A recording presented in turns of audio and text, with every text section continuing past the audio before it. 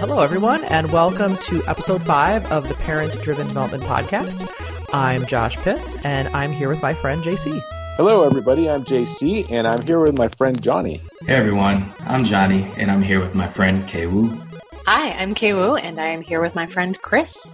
Hi, I'm Christopher Sexton, and our guest today is Jonathan Wallace. Jonathan Wallace is a mentor, speaker, organizer, developer, and even an open source contributor. He's got 3 kids and a dog. Jonathan. Yes. In addition to that, most recently, thank you, I've started a new adventure, which is a state legislature. So I started as a state legislator earlier, second week in January. And so that adventure, balancing that out with my family and my kids, has kept me on my toes, if you will. Excellent. Jonathan, that is amazing. And I'm sure you have a lot of things to say about kids and legislature. So first off, do you want to talk about net neutrality? And I'm really interested in how you think it affects kids in general. Yeah, I think it's important. The way I think about net neutrality is that it's the principles that sort of undergirded the development of the internet, where we have, if you think back to the OSI model, where we have different layers from the physical layer to the link layer, all the way up to the TCP, IP, all the way up the stack. It's important that those things are interoperable with one another. And I see net neutrality as sort of the tenets of it, or the things that facilitate the growth of the internet over the long haul. And so I think it's super important that we continue those types of philosophy going forward, and that we don't allow the internet to ossify around specific business models, both at the infrastructural level and at the application layer. What I think of the application layer is pretty much anything above the socket, SL layer, security layer. So I think it's important that we have that. And the reason why I think that affects our children is because, our children are going to be looking for careers in the future. They're going to be looking for opportunities. And if we allow that stuff to calcify, maybe inappropriately, we're going to make it harder for us to continue innovating going forward. So that's sort of my quick and dirty, high level overview of why I support those aspects. I think there's a lot of nuance that we could dig into there, but that's just sort of the high level broad brushes, if you will. That's really interesting. So one thing I'd be interested in sort of digging into a little bit is like today, for the people who are sort of in tech and sort of monitoring this sort of on the periphery, but not necessarily, in the know on all the details. Specifically, how does sort of the repeal of net neutrality sort of affect us as consumers day to day? When I wasn't involved in politics, I've been in tech for the last 20 years, and I've had kids for the last 12, but I didn't get super involved in politics, but I'd always sort of paid attention to this a little bit. It's something that I was concerned about, especially being an application developer and concerned about how that could impact the business climate going forward. So for those who may not be up on the latest and greatest, the FCC voted to repeal net neutrality, and that's a very loaded term, and it means different things to different folks. But the gist of it is an issue of who can regulate what was going on. And the way I think of it is you have the big sort of telecom companies. You've got AT&T, you've got Verizon, you've got Comcast, those folks. And they want the flexibility and freedom to manage their networks in the way that makes sense for them, that makes sense from a business perspective, so that they can continue to invest and innovate going forward. And then on the other side, we've got the interest of the folks who are building stuff on top of the internet, right? We've got us as consumers who want to make sure that we don't have our free speech being bridged because of, either on a first order, obviously on a first order thing, if somebody was censoring something, we would have issues with that. But even on a second order thing, the way I think about it, it's like a second order derivative of, where we're not censoring, but we're throttling because of X, right? And if that ends up abridging free speech, I think that leads to a problem, because I think we want to make sure that our square, our civic square, if you will, which is moving towards the internet, we'll get the best outcomes in the long hauls by having good, trustful discourse. So when we're talking about, net neutrality, what's happened most recently is it was who gets to regulate those tenants. And for a while, there's been pressure for the last 20 years or so trying to say that the Federal Communications Commission was allowed to regulate those things. And this is, this started back in the 90s and even before that. But most recently, there was a bill in the 90s, the Telecommunications Act, that sort of kicked the can down the road. So ever since then, there's been pressure to say what those infrastructural folks are allowed to do. And so the FCC is no longer allowed to do that. Now it's the FTC, the Federal Trade Commission. And my understanding is that they are going to come in and address unfair business practices. So they're going to make sure that if a company is misleading consumers, they're going to come in and address that. I think the concern there is one of resources. And whenever I think about this stuff from a perspective, I have a very computer-focused mind. Programming software is, if you don't have enough CPU resources to address unfair business practices, how much of a deterrent will that be? And so we've got to be conscious of whether we're putting the rules in place ahead of time or coming back and cleaning up afterwards. And I think the FTC approach is coming up to clean up afterwards. So that sort of brings us up to January. Since then, we've had states like Washington just passed a bill. The states are now starting to take a hand in trying to impress their view of how the internet should operate, whether it's let the way the federal government's currently going to sort of drive it in their state, or are they saying, I prefer to see some ground rules sort of laid down, and those ground rules that we've been operating under continue in the future. So let's go ahead and ensconce those in our state law. And so that's something that, for me, at the state level, that I've been doing in Georgia, is trying to have that discussion here at the Capitol. Especially as a state legislator, what are your opinions of having the states manage this themselves? Is that good, bad? Does that solve the problem? Or is it just a step? Honestly, yeah. Honestly, I think it could make things more challenging in the near term, but I'm hoping that we see some actions. So at the federal level, right? So if one state says X and one state says Y, then it's going to make it more challenging, I think, for everybody to sort of determine what the right thing to do is. But one of the avenues that some states have chosen is they can't really legislate things across state lines. But what they can speak to is they can speak to the contracts that the state government is able to enter into. So I want to say Montana, I believe they issued an executive order by the governor, says that if you're going to do business with the state of Montana, you must abide by these principles, right? And so that's sort of especially in a sparsely populated state like Montana, and the state government being such a large relative entity, I think that can have a little bit more impact. I think in the short term, it might be a little bit more challenging, but the insight that I've gleaned from being here is that the government that we get the government that we deserve. And I know people have used that phrase and it's sort of flippant and cliche, but what it boils down to is that, I think that the gem in that is that these are ongoing discussions.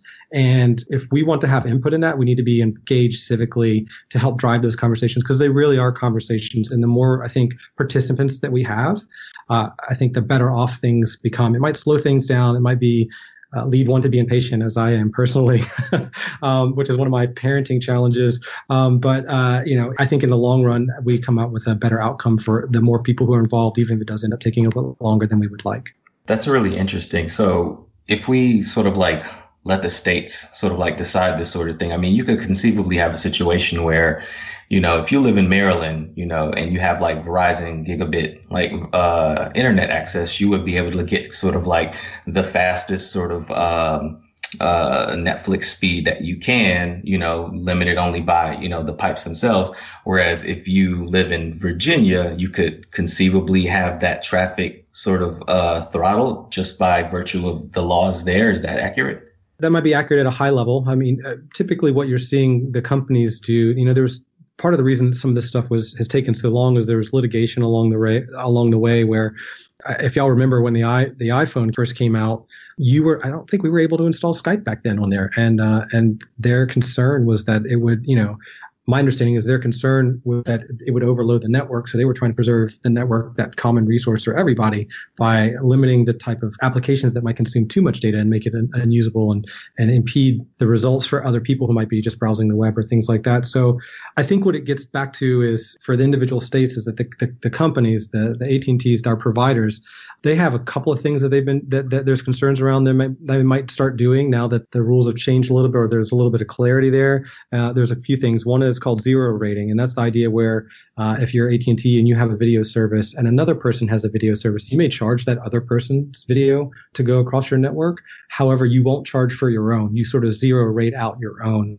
The question then becomes, is that okay for that company? Do they get to determine that? And is that an unfair business practice? When does that cross the line? That's really the crux of the debate. There's throttling that could occur along the way. And typically in these laws, they want to say, we're going to allow people to do what they need to. We're going to allow them to manage the networks the way they need to. But then the question is, when does that become too much and they're throttling folks and we get to a bifurcated internet where you have a slow and a fast lane? Now, I will tell y'all, as somebody who works remotely, It drives me nuts if, they're watching Netflix and Hulu and something, and I'm trying to type in a terminal into a remote server somewhere and it's lagging and my children do that. So at that point, I'm like, oh, you know what? Let's bring on the quality of service and let's determine which traffic is more important than others. And so that's sort of the same question that I face there with my children. That's the same question that we're asking at larger level, both at the state and the federal level.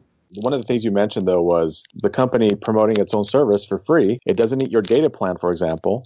And then another competitor services that might even be better quality or would suffer that because, for example, right now we have my carrier provides some streaming services without using up data, right? It's not theirs, but they have agreements. And I benefit from it that way where they can play favorites in a way. So I'm benefiting that I can stream Spotify all day if I want to, and it does not eat up my 3 gigs or 6 gigs or whatever my plan might be. Or if it's unlimited, but they throttle you after so much or whatever. So there's that benefit there, right? They can manage it that way. I assume there's an agreement between Spotify and the carrier. And the same goes for other sites, other popular sites. I think Netflix is one of them as well. Not that I would watch movies on my phone, but it's available, right? So there's that. You could say there's a positive aspect, but then the carrier could decide, hey, I'm just going to create my own service. It's an inferior service, but because now I can just say, hey, everybody else eats up data on your plan, but if you use ours, it doesn't, then that's almost like monopolistic maybe. Something like that starts coming into play. Yeah. I don't know if the analogy is a clean one, but that's sort of what Microsoft got in trouble for, right? They were bundling their browser with their operating system, and that was deemed ultimately to be, unfair, a monopolistic practice. And I think some of that was the share of the market. And I think the other thing that's worth highlighting that you're touching on there is when we look at the providers is that we don't see the choice that we would like to see, the competition that we would like to see in all areas of the United States. In some, maybe urban areas, you might have 2 or 3, maybe 4 choices for who's going to provide that last mile of access to you. But that's not universal. There's places where that choice doesn't exist, that you either get the cable company or the telephone company.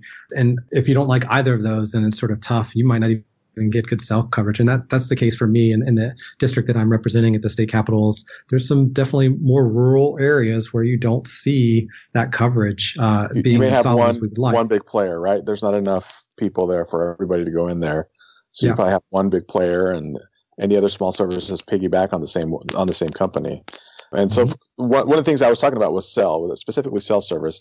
At the moment, if you have fiber or cable or whatever, for the most part, everything just comes in without a data cap. But I remember one of the bigger ones had a secret data cap, and they were preferring their services. Their services were not counting towards those data caps, but everybody else was, right? And so Netflix was being throttled as well, and these little things that come into play. So you do bring up rural areas, and they're underserved a lot of times and just kind of forgotten, but it's anymore, everything is running on the internet. It's almost like you need it in order to be able to get anything done, to access government services, to access utilities, to access anything these days, to register your car at DMV or whatever. They want you to go online and do something first or provide your proof of address or things like that. So maybe you can speak a little bit to that about why maybe this net neutrality thing also would affect people's ability to function.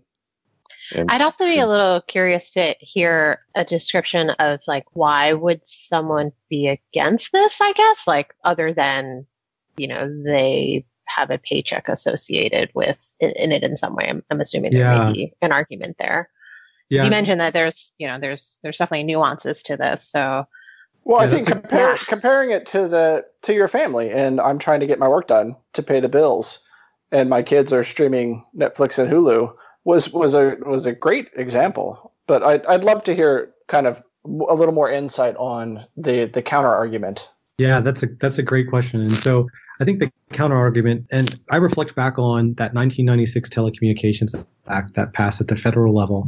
And one of the things that specified, we were trying to facilitate access to the internet then. And if y'all remember back then, and for folks who are listening, remember back then, it wasn't as universal as it was now. And one of the things that they specified was that you had CLECs and ILECs, and that you were required, that the phone companies were required to lease out space in their equipment, their local equipment, the telephone boxes, the colo boxes at the corner of your neighborhood where all their equipment might be hooked up, that they were required to lease space to other providers, right? And so when they did that, the idea they were going to facilitate competition. And I remember back then that I had multiple ISPs that I could purchase DSL from.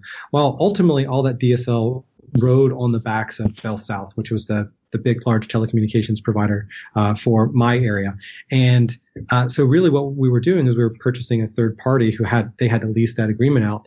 And I don't know, I'm not as confident of this, what I'm about to say here, as maybe some of the other things I've shared, but what we saw is cable sort of leapfrog DSL in terms of speed. And I'm not sure if those two things are tied together that I just spoke to temporarily and put them right beside one another. But when you look at that, what are the other modes of competition that we should be having? We should be having satellite, cellular. And if we're restricting one of those modes and how they work, then it could impede the development that's happening overall. So a cool development that I've heard a lot about, I'm still hoping the promise proves out, is something called Air Gauge, I think it is. And it's Ethernet over power lines, which was something that was discussed back in the early aughts. But my understanding is it's closer to fruition now.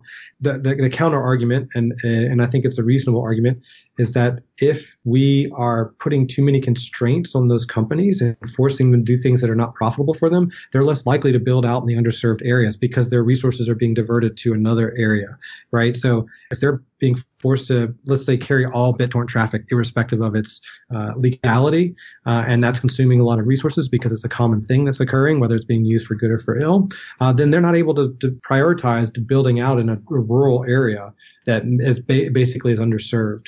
And so, or maybe they're not able to invest in that next level of technology that would take them and allow us to provide, 4K, ultra definition, whatever the latest and greatest video spec is, that level of content to everybody in the area because they're focused on doing these other things because they're constrained by the law. And I think that's that typical thing that you hear about. Are we too regulated? Are we not regulated enough? Are we making sure we're preserving the need for the public interest versus that private interest? And I don't think it's an unreasonable argument to make either. But I think it's always a discussion that we want to make sure that we're still having and that we're doing it with as many people weighing in as possible. But we're also doing it in a fully trustworthy manner, that there's not deceptive practices going on. I think some of the things that really concerned me about the FCC's practices were around whether everybody was acting in a fully faithful way of just representing the issue reasonably.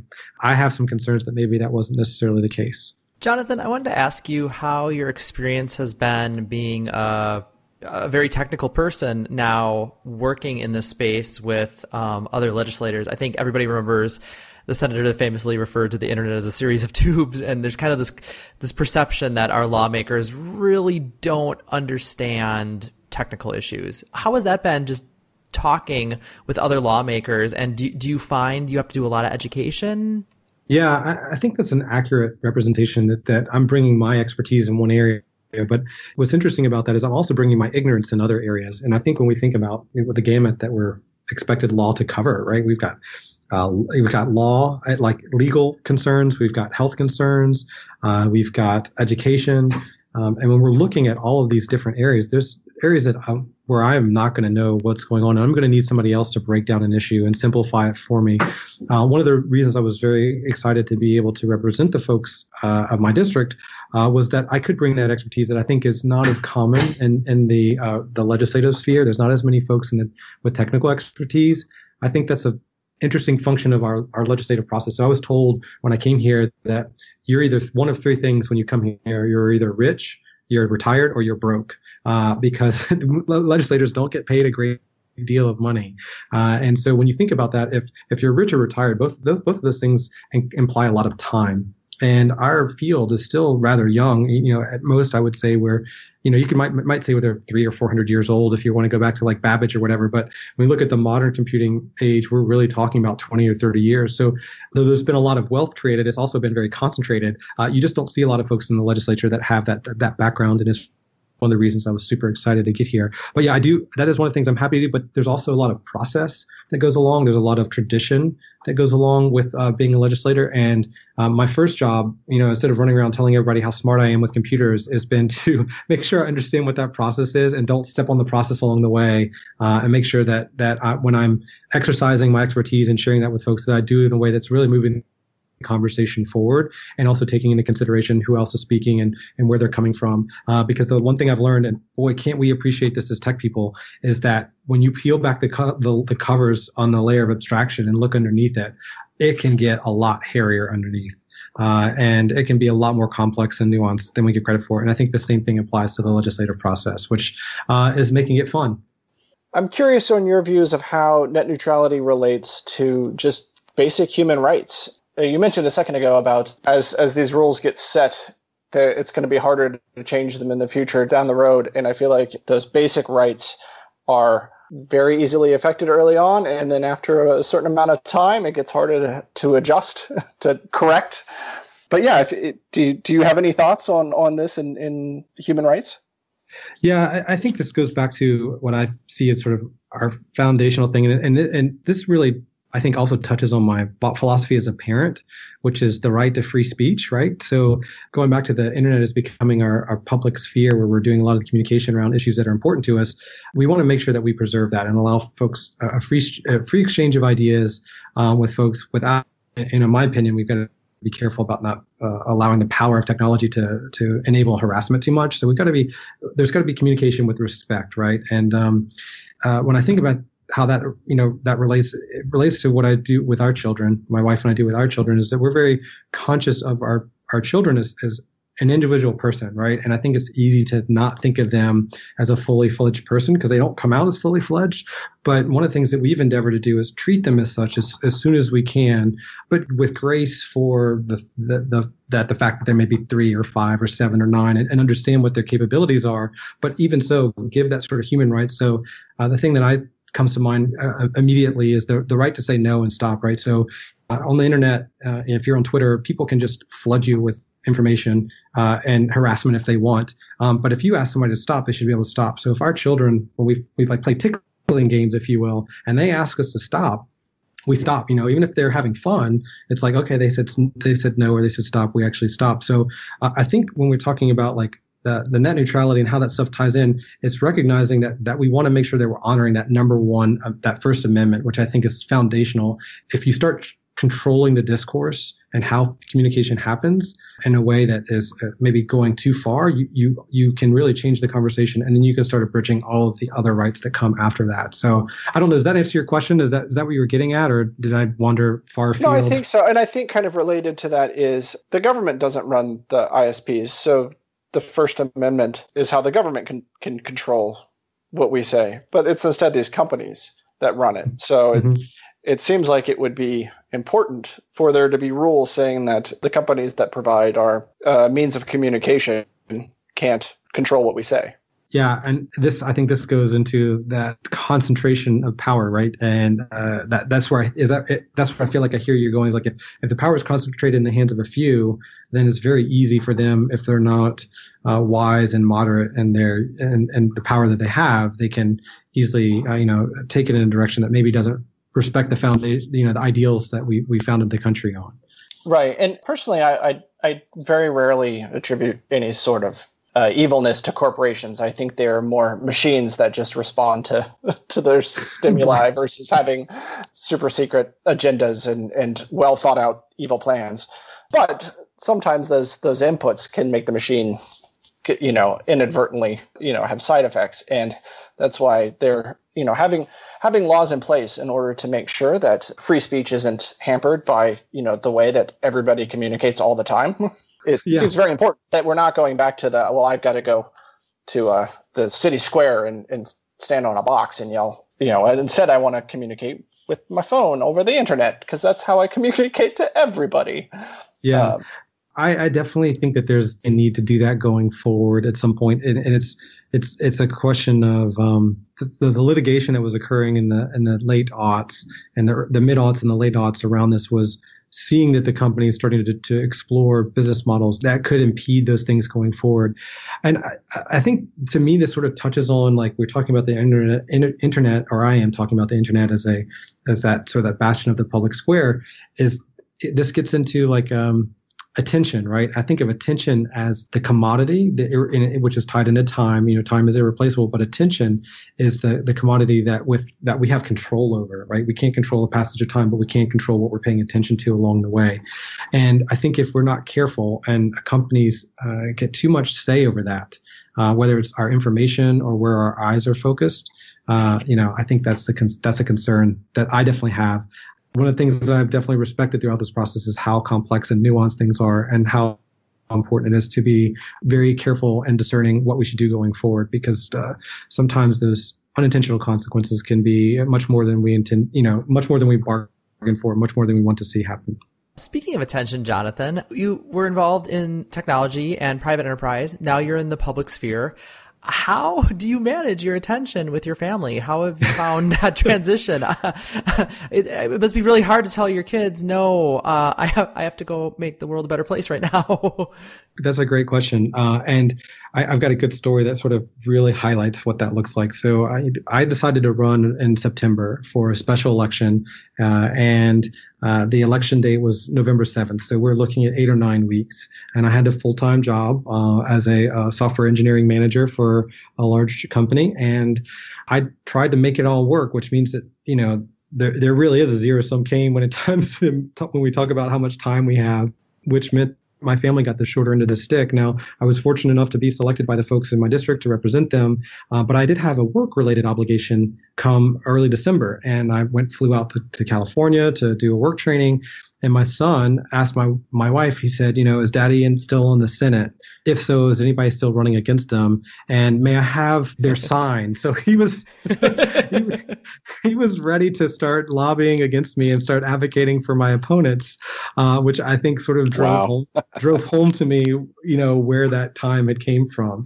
And so I've definitely since then tried to be a little bit more careful. One of the things I did end up leaving that company in part due to the time commitments that I knew that were involved with both this job and that job. And I've chosen another job that I'm going to be starting later this week, but with the upfront understanding that they're going to be considerate and flexible with respect to the work that I'm doing here. And I'm hoping that leads to less stress and a little bit more family time over the long haul. But the real answer is that without the permission and consideration of my wife, has to shoulder more of the burden, it really is a sacrifice. It really is a service to others. And I think, when we talk about, one of my favorite things is, like, you can't solve a people problem with technology. And I think when we talk about, the black box of these companies, it's challenging to solve these incentives that force companies to behave in certain ways with law. And so to me, that gets back to, like, how can we incentivize folks to be comfortable with service? And I mean, that's a super privileged position to be in, to say, oh, I have enough time and flexibility and have a supportive family that I can give up, I can be gone extra time and serve folks. But it's important to realize that's what makes our society function. And I think that's one of our strengths. So hopefully, and one of the reasons I was happy to be here was to talk about that, because it's something that's been very close to my heart and I think is important. And, when you talk about that, she's doing great, but there's also her parents who, again, we're very fortunate and blessed that they're able to provide some support for us along the way, whether it's, something breaks in the house and her mom was able to come and help. And yeah, I mean, it's only through others' support and effort that I'm able to do it, is what it boils down to. That's amazing. I guess I had the impression that, state legislature was a full-time job. I mean, no, it is. I'm sorry. It obviously is a full-time job. I had the impression that was your only job. Do most state legislature, members of the legislature juggle multiple jobs?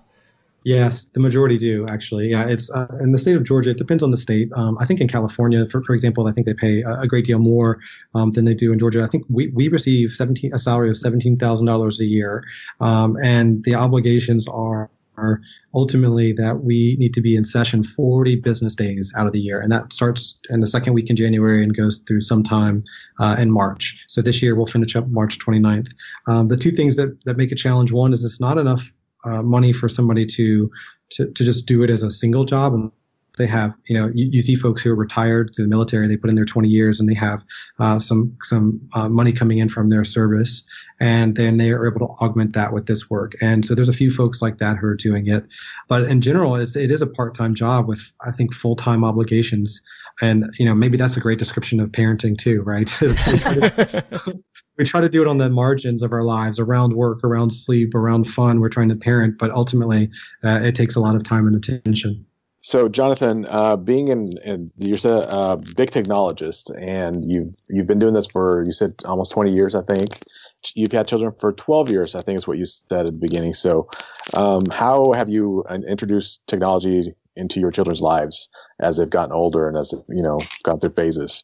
And have you managed at 12 years old? I mean, I think iPhone came out a year after your first kid was born, probably somewhere around there. So they've had access to amazing devices their whole lives. It's different than how we grew up. So maybe you can speak a little bit to that, on how you've brought that into their lives and how you've made it, incorporated that into your lifestyle, since it's what you do as a technologist. This is my moment of shame. If I'm going to be honest, that the main way is to give them screen time, right? Is to give them screen time on a handheld device, watching a show or something. And that's probably the main way. I've definitely tried to encourage my oldest child, Chloe. I've tried to introduce her to Scratch, the software development platform. I've tried to do the same with my middle child, Callie. And, we will play games. Like there's some educational games that we'll play, but I would love it if one of them sort of caught the bug a little bit, but I didn't catch the technology bug until I was out of school, until I got into college, so it's not appealing to them. I was much more interested in being outside and playing video games than I was in terms of programming for programming's sake back then. So I just try to make sure that they know that I'm there and willing to help out and facilitate those things. And then I guess in general, my expectation as a parent is that I want to try to encourage them to be self-sufficient. So being able to use an iPad or the remote control, if you will, those types of things. There's nothing been more explicit than that. And a lot of it, like I said, has been introduction of technology through laziness, I guess, if you will.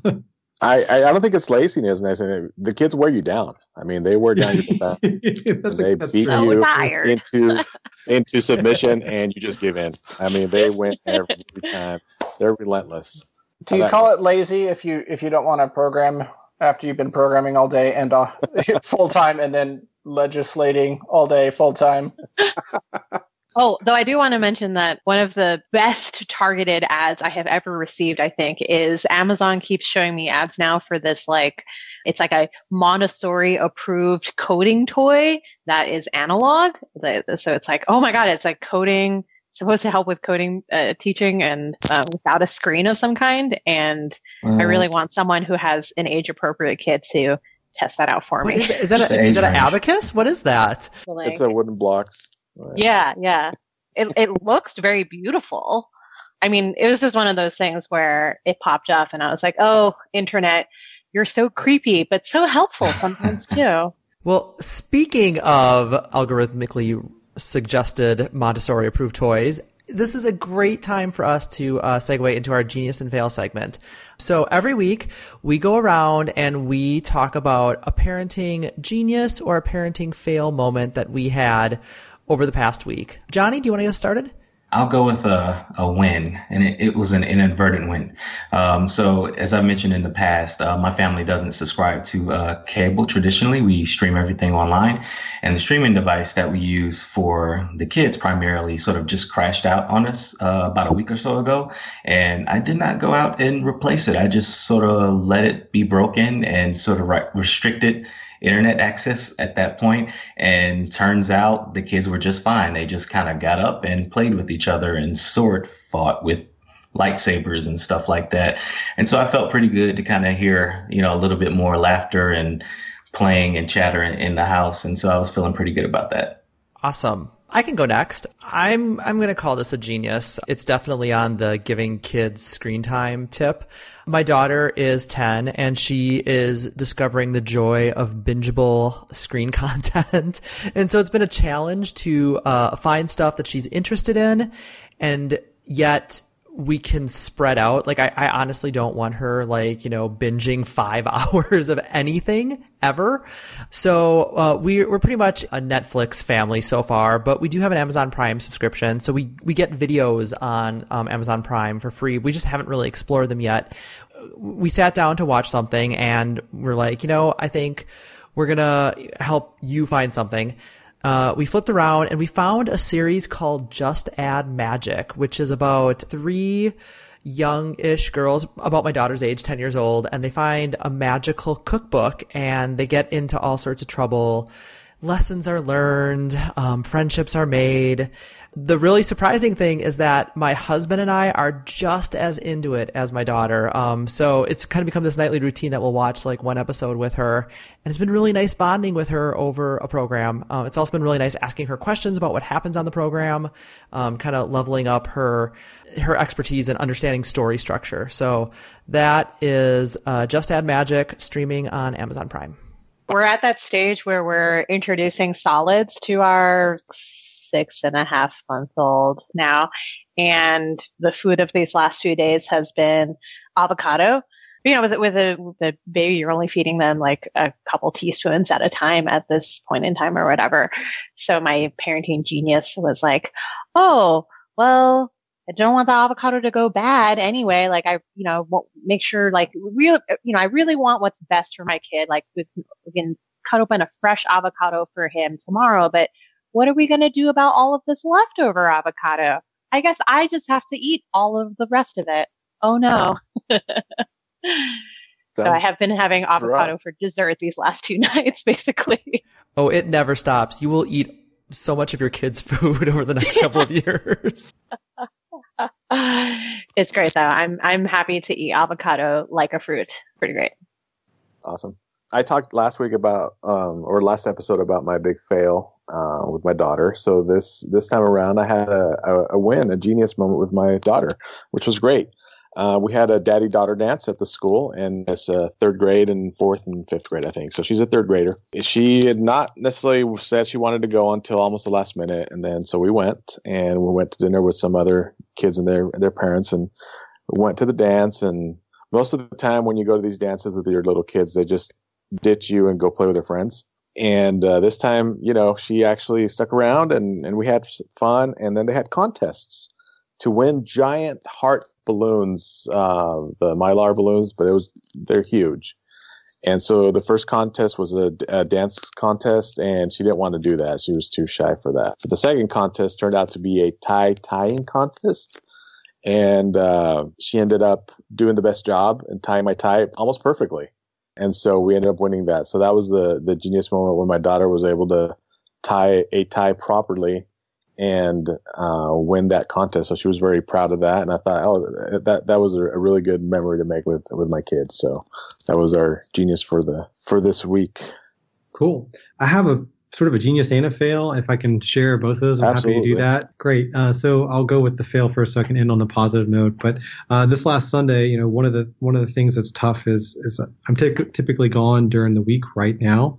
And I came home and we were hanging out with the family and very busy on Saturday, going to birthday parties and those sorts of things, taking children to sports activities.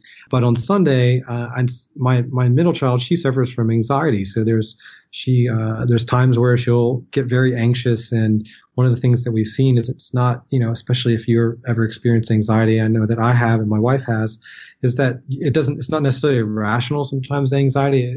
And so my parenting fail is I sort of saw the warning signs earlier in the afternoon, but I was also feeling that anxiety, knowing that I was going to be gone during the week. And I did not do my best as a parent to be ready and present for her when she was anxious. And I got impatient. So that was definitely my parenting fail. It's just, even though I'm smart enough, the logic is there, and the heart is there. Sometimes the self-care needs to be there as well to make sure that we can be our best selves for our children. And I think I missed that opportunity to be at the best, the most supportive that I could been at that time. And, she forgave me, in that moment. But then I guess the parenting genius is, we talked a little bit about technology. The thing that I always recommend to folks that think is really fun that I've done with both the older two children, and I'll do with my youngest here soon, is a tool that you may or may not have heard of called DragonBox. And it's a way to teach the concepts of algebra to your children in a very sneaky way, I think it is, because it starts to teach you like the identity property and those other algebraic terms, but it's doing it in a way that's just it's just very sharp how it's introduced to them. It starts out with these little sort of flashcard like the things on two sides, and you're always trying to balance the equation, but they're like pictures of bugs. And so after they're like trying to get the inverted color bug with the regular colored bug to connect and cancel one another out, they slowly start introducing symbols instead and start introducing numbers. And it's just a really, really cool way. And it's a fun way to spend time with them and do problem solving. And it helps them, it's almost got, if you've ever seen the game on iPhone or iPad or Android, Cut the Rope, it's got, scores and tries to tell you when you max out, that type of stuff. So it's a really cool way to introduce that. I second that game. I did that with both my kids and was very impressed at the concepts that they were able to figure out on their own. That sounds awesome. Well, Jonathan, I want to thank you so much for your time. It was great hearing about your career and your insights on net neutrality. Where can people find you and follow you if they want to engage with you more online? Sure. I'm on Twitter. That's probably the easiest place. I'm also on Facebook as well. But on Twitter, you can check out my handle, which is just my first name and my last name. It's Jonathan Wallace. And then I have a political handle where the political work stuff happens. And that's just Wallace for 119. So if anybody wants to reach out to me there and chat about anything net neutrality or parenting related, I'm happy to do so. Awesome. Thank you so much. I also want to remind our listeners that we are standing ready and willing to answer all of your questions, give you terrible solicited advice, or just confirm that you are not a bad person for giving your kid an iPhone at the restaurant. True story.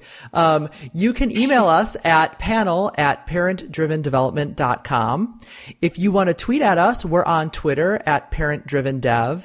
And if you want to support us, we would be more than honored. We have a supporters only Slack community that we chat in all the time. We're on Patreon at parentdrivendev. Jonathan, thanks again for joining us so much, and thank you all for listening.